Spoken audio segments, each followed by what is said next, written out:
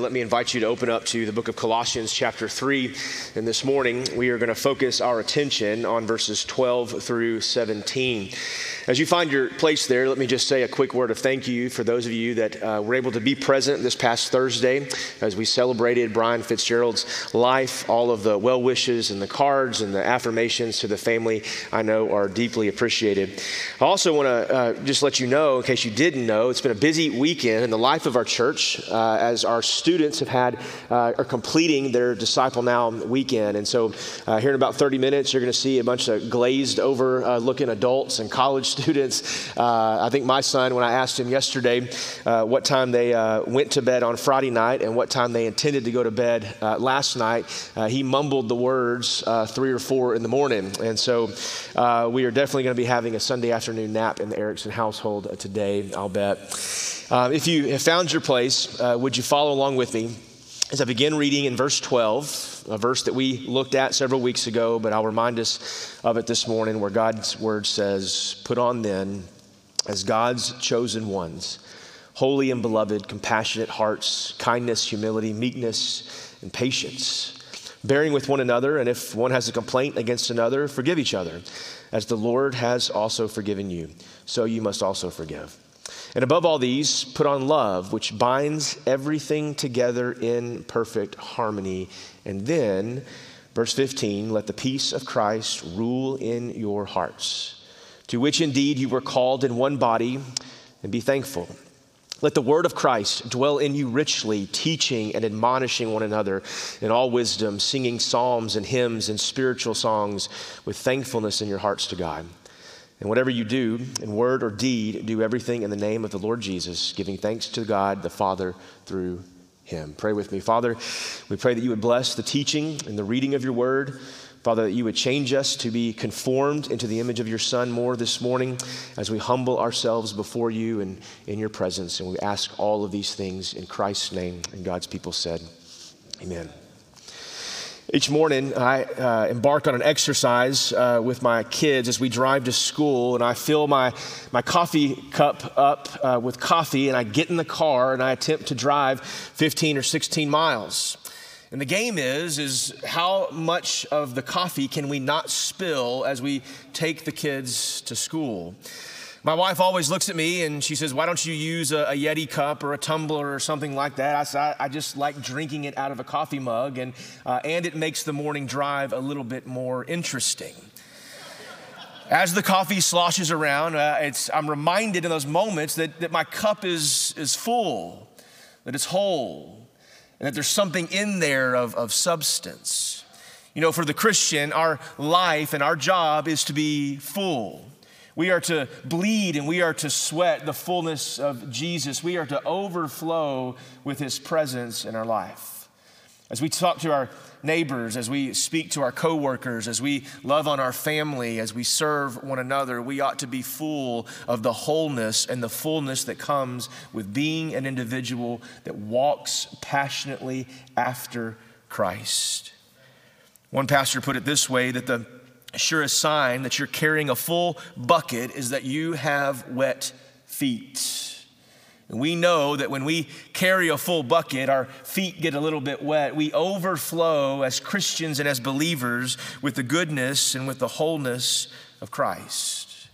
And I want to bring to our attention this morning in verse 15, after Paul admonishes the church, he reminds them in verse 12 of who they are. He tells them this is the way in which you are to act. You are holy and beloved. You are to put on compassionate hearts and kindness and humility and patience. You are to bear with one another. You are to forgive one another. And though as you do those things, as you walk in patterns and rhythms of forgiveness, as you put on the humility that he gives, he says in verse 15, to let the peace of Christ rule in your hearts.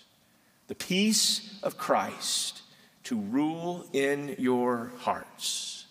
The peace of Jesus that he gives, or Christ in particular, it's different from any other kind of peace that the Christian can seek. You see, Christ gives us uniquely as believers in him, he gives us a special kind of peace. It's not just the peace that we get in the absence of turmoil. It's not just the peace that we get when trouble has not found its way to our doorsteps. No, it's a promise that he gives us his personal peace. He gives us, the believer, his presence in our life, and it is a completely different kind of peace than the world has. The peace of Christ that rules in the heart of the believer. It's a sense of wholeness. It's a sense of well-being. It's a sense of totality and completeness, to let the peace of Christ rule in our heart. That word rule there was rightly identified by one of the late great New Testament scholars, F.F. Bruce, who just simply said it means to arbitrate. It means to reign over like an umpire would in a game, or a referee would in a game. Interestingly, just this yesterday, I had an encounter with a referee in a football game. And he just so happened to be one of the deacons here at Travis, and he was the head referee of my son's varsity football game. And I yelled all kinds of words at him, and I chastised him and righted him, and he would not look me in the eye and would not look in my direction. But he ruled and he arbitrated that game. He led that game. He threw the flags and he made the calls and he consulted with his other groups of referees. And in the end, I will say it paid off to be his pastor, because my team did win. No thanks to him, but we did win, really, despite him. And Paul says to let this peace arbitrate, to let it rule, to let it ref, to let it determine, let it umpire in your heart amidst life's conflicts. To let it decide the peace of Christ, what is right, to let it be your counselor, the peace that comes with giving up responsibility, the peace that comes for the believer who gives up the right to seek to control everything, to let this peace rule in your heart. That spirit of peace, Peter alludes to it elsewhere in 1 Peter chapter 3. And he quotes, in talking about this peace, he quotes Psalm 34. The one who wants to love life and see good days, let him seek peace and let him pursue that peace, because the eyes of the Lord are on the righteous and his ears are open to their prayer. But he is against those who do what is evil and who seek what is evil. Peter, in that moment, is helping us understand what Paul is referring to in Colossians 3. The peace that comes from following faithfully and walking after Jesus and letting him be our aim, letting him be our goal, to let that peace, that sense of wholeness, to let it rule our hearts in all things. In the midst of hardship, in the midst of circumstance, in the midst of an erosion of relationships, to be humble before him and to come together and to let that peace reign over us as we pursue the common cause of the person and the work of Jesus.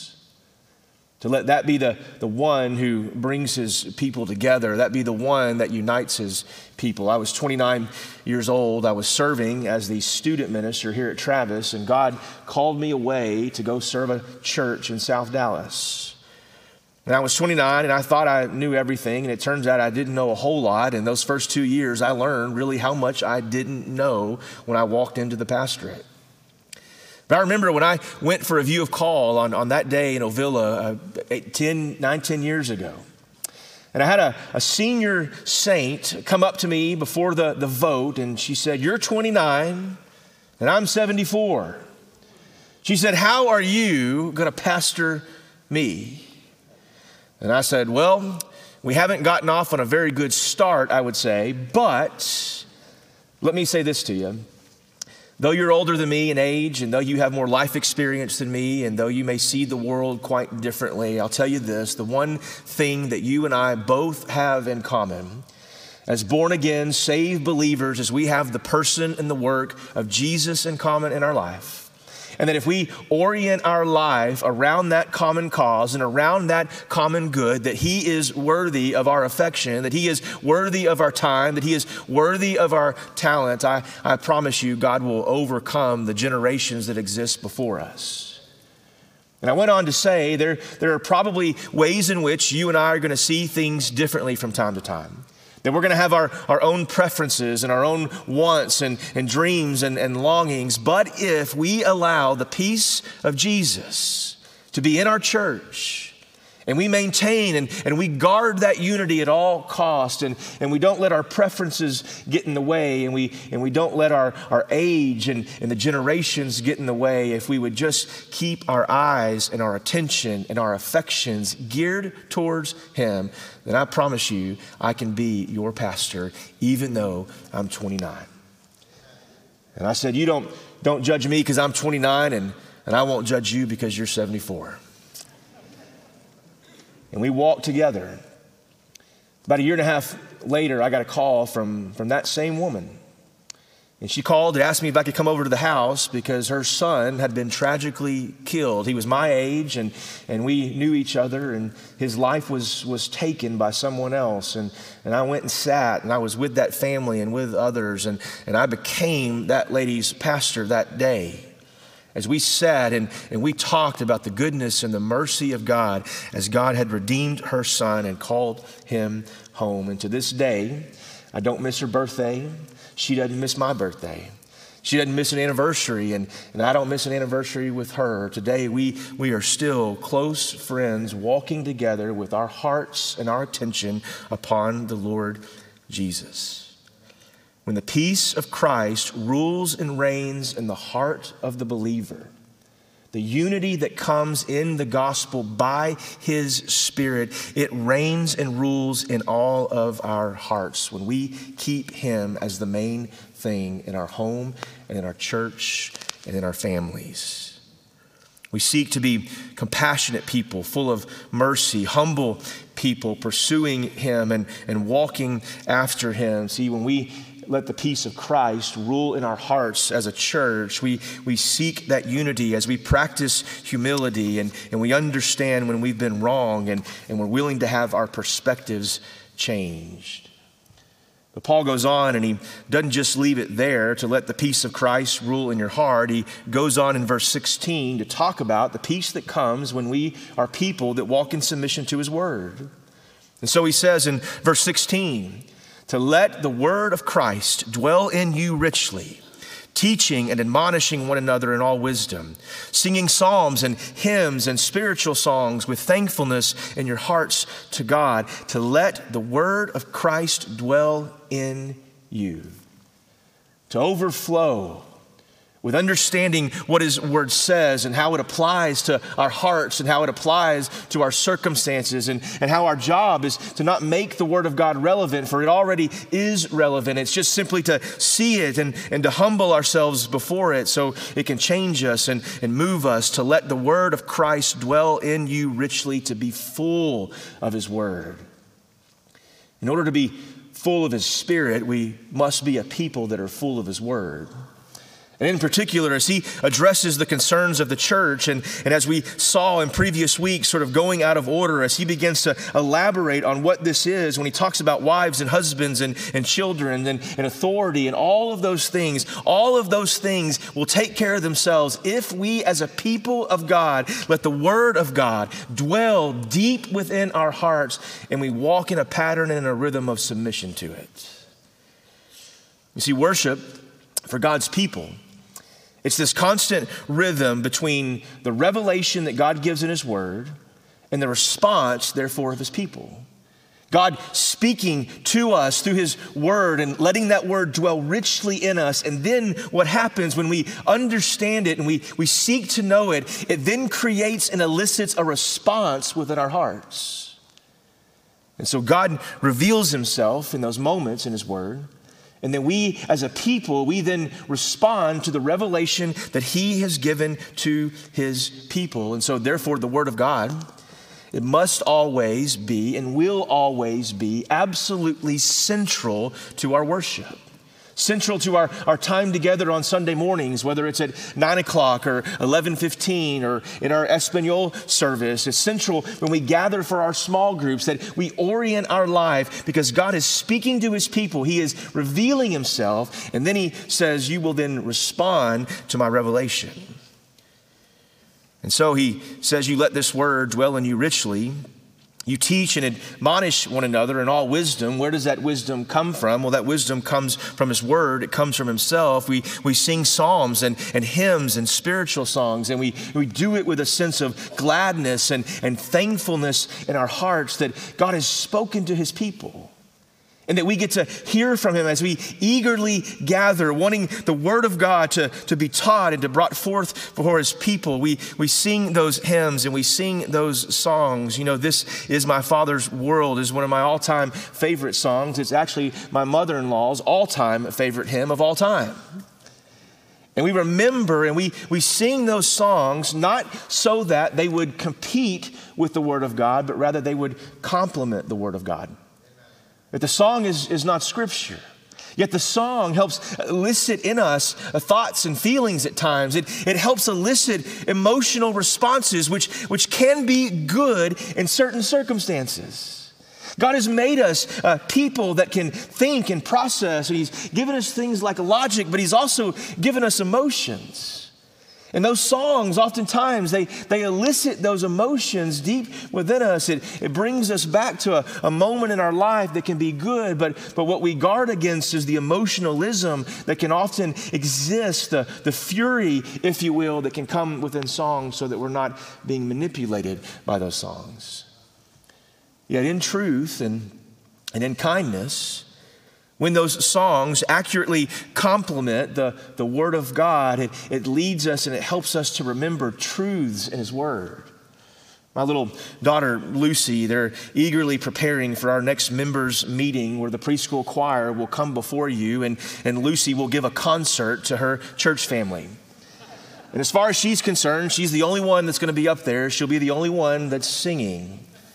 But you ask Lucy to sing the song that she's been practicing. You couldn't get her to tell you what the teacher taught 5 minutes ago, but she could sing the song that she's been learning. And so when Paul says to sing these songs and these hymns and these spiritual songs, we do those things because oftentimes it's easy for us to remember the truth that the song is pointing to. So therefore, our songs must always be truthful and right according to his word. And they must teach us and be accurate theologically in doing those things so that the word of Christ can dwell richly in us. And so the music stirs those emotions, but we must remember this: it's never the music that unites us, but it's always the gospel. Too many churches, too often, down the years, have made the music the main thing. And friend, I can just tell you, around here, the music is not the main thing. Bill Howe will tell you that. Our elders will tell you that. Jeffrey will tell you that. The music is not the main thing, but rather the main thing is the gospel of Jesus. And we express our music in different ways. In the same way that 74-year-old beloved saint had preferences and expressed her emotions and feelings is the same way that young 29-year-old coming in that didn't know come here from Sikkim expressed his own preferences. And listen to me, it's okay that we have preferences from time to time. We just need to make sure that we don't allow our preferences to get in the way of what God is doing in his word and through his people. And it is okay to like things that are different from other people. It's not wrong in the eyes of the Lord, and it's not wrong before your church. Music helps us engage our words. It is the thing that helps rally us around, but it's not the main thing. The main thing is the person and the work of Jesus. And so therefore, rightly before the Lord, guess what? We can have a very traditional worship service. And rightly before the Lord, we can have an extremely contemporary worship service that's geared towards young families and college students. And we can see them express those things in different ways, just as you express them here today. And it is okay and it is right in the eyes of the Lord. We can have a service that is entirely in Spanish, that is communicated in a different way, in a different form than you or I would prefer, because I don't know about you, but I prefer my worship services in English so I can understand what is going on. But I would never go before Jose and our ministers that minister in that congregation that's a part of us and say, you must always do it the way that I say or our elders demand. No, we allow that freedom of expression to exist within that context. And friends, it is okay before the Lord. And so Paul says to let that word dwell in you richly, teaching and admonishing one another in wisdom and singing those psalms and hymns and spiritual songs with thankfulness in your hearts before God. I got hung up on that last statement in verse 16, where he talks about this thankfulness that exists in your hearts when you come before the Lord.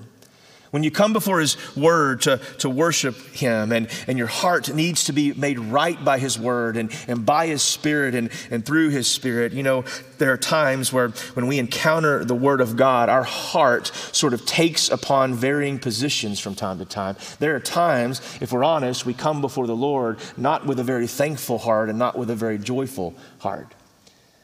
But rather we come before the Lord with what I would just simply call a hard heart. That we're calloused and caught in our sin. The hard-hearted person may be interested in what the Word of God says, but not in particular to how to apply it and to leave here with it in a way that affects any kind of real change. The hard-hearted person comes to church, but they forget the sermon or they forget the Word of God. And maybe the sermon was quite forgettable, but they walk off into the parking lot immediately forgetting what God had just said, and they become that different person as soon as they exit the campus. This is the hard-hearted person, the distracted person that cannot dwell and cannot focus. And many times I have found myself here as this hard-hearted person. Distracted, thinking about other things and concentrating on other things that don't eternally matter. Friend, can I tell you this, that distraction sends more people to hell than doubt does. Distraction before the word, distraction before the Lord is the very thing. It's why I tell my kids when we come to church, we bring our Bibles and we want to read from our Bibles and not from our phones. And the reason why we don't read the Bible in my house from our phone, not that we're issuing any kind of judgment on there, but it's because we just simply acknowledge how easy it is to then pull up social media or to pull up Safari and to search the internet and to look at those things. We are a deeply distracted people. And so when we come before his word, we humble ourselves before him. We seek to not have that hard heart. We can also be the shallow hearts. The shallow-hearted person is the one that hears the word, that is initially moved by it, but that change and that move, it doesn't last very long. It's there and it exists maybe for a day or two, but then old habits, they die hard and our flesh is so tempting. And so we walk and we live in rhythms of doubt. These are the shallow hearts that come, not the thankful hearts and the joyful hearts. But then there's also the divided heart that exists often in our lives. The divided heart that sees and hears the word, but is caught up in their own sin, is caught up in their own doubt, is caught up in their own anger and bitterness. And it's this heart that just rightly chooses to stew in their sin, to stew in their lack of faith, to stew in their conflict. And they stay there even when they know what the word has said. To let the word of Christ dwell richly in our hearts. And the goal then, therefore, the people of God is that we have the open heart when we come before him. That when we're driving to church, we're praying things like, Lord, would you change my heart today according to your word? Would you use my Bible study teacher to speak truth into my life, that I would be a different person having heard from the word of God? That it would change me, that my heart would be open to whatever it is that you say, no matter how lousy the sermon might be or how good the sermon might be, that if the word of God is taught, God, would you just simply change me? Would you show me where in my life that I need to grow, where I need to become more Christ-like? And so, Father, would you help me persist in doing those things? And lastly, I want you to see in verse 17, not just the wholeness of his word, but I want you to see the wholeness of his name. And whatever you do, in word or deed, would you do everything in the name of the Lord Jesus? Would you give thanks to God, the Father, through him? In every interaction, in every conflict, in every relationship, not just the spiritual ones or the church ones, you should be able to rightly say, I am doing this in the name of the Lord Jesus Christ. I do it for him, not that he needs me, but I do it on his behalf because I want to be on mission with him. And so every single thing that I do, you should be able to say, I am doing this in the name of the Lord Jesus. In his name, we go. In his name, we serve. In his name, we forgive. In his name, we walk humbly before him amongst our brothers and sisters. In his name, we go into our neighborhoods and into our workplaces, and we seek to see those that are far from God to come to know Christ. In his name, we do these things. Because, friend, as we well know, there is no other name worthy to do any of those things. That my name's not great enough and your name's not great enough and the person behind you, their name's not great enough. It is only his name. In his name, whatever you do in word or deed, you do everything in the name of the Lord Jesus. As you seek to walk in faithfulness before him, as you seek to be faithful before him in all things, we do it in his name in everything that we do. And some may say, well, Pastor, does that mean that literally everything I must do, I do it in his name? When I sit down, do I say in Jesus' name? When I stand up, do I say in Jesus' name? When I paint this wall in my house, do I say in Jesus' name? And the short answer to that is, well, yeah, that's what I'm saying. All that we do. This includes our thought lives and our emotions, and our patterns of thinking, the rhythms that exist within our life. Why do we do the things that we do? Well, we do them in the name of our God, because his name is the only name that is worthy of all our affection, of all of our time, of all our attention. So we do it in his name. We do it in his name. And so Paul, he ends this admonishment to whatever you do in word or deed in the name of the Lord Jesus, giving thanks to the Father through him. That you let this word of Christ dwell so richly in you. You teach one another. You admonish one another. You encourage one another. Friends, the challenge this morning for God's people this week is that we would live a life in such a way that we are teaching and admonishing based on our behavior, not just with the words that we say, but that how we act and how we live, it matches the very thing that we said. Because remember, connected to verses 15, 16, and 17, is this admonition right before where he talks about in the life of the believer, forgive others as the Lord has forgiven you. And I don't know about you, but it is extremely difficult to forgive others when I'm not abiding in Christ and walking in Christ and letting the word of Christ dwell richly in my heart. So Christian, be full of his Spirit today, my brothers and my sisters. Allow the word of God to dwell richly in you, to think about it, to meditate on it, to study it, to examine it, and then to allow it, the word of God, to examine you and to cut you and to make you bleed and to open you up as you seek the person and the work of Jesus. Let's pray. Father in heaven, we are grateful that in Jesus' name, you have given us forgiveness of sin. That through your Son, through repentance of our own sin, through faith that he was who he says he was and who he claimed to be, Father, we call upon that redemption now in this moment. And Father, we pray that we would be a people that is exemplified in this way that you encourage the Colossians to do, that whatever we do in word or deed, we would do it in your name. And so, Father, I pray that you'd help us this week live on mission before you and before a watching world, and that all that we do and say and think and talk about and dwell on, that it would be done according to your word and your goodness and your kindness. We pray these things in Christ's name, and God's people said, amen.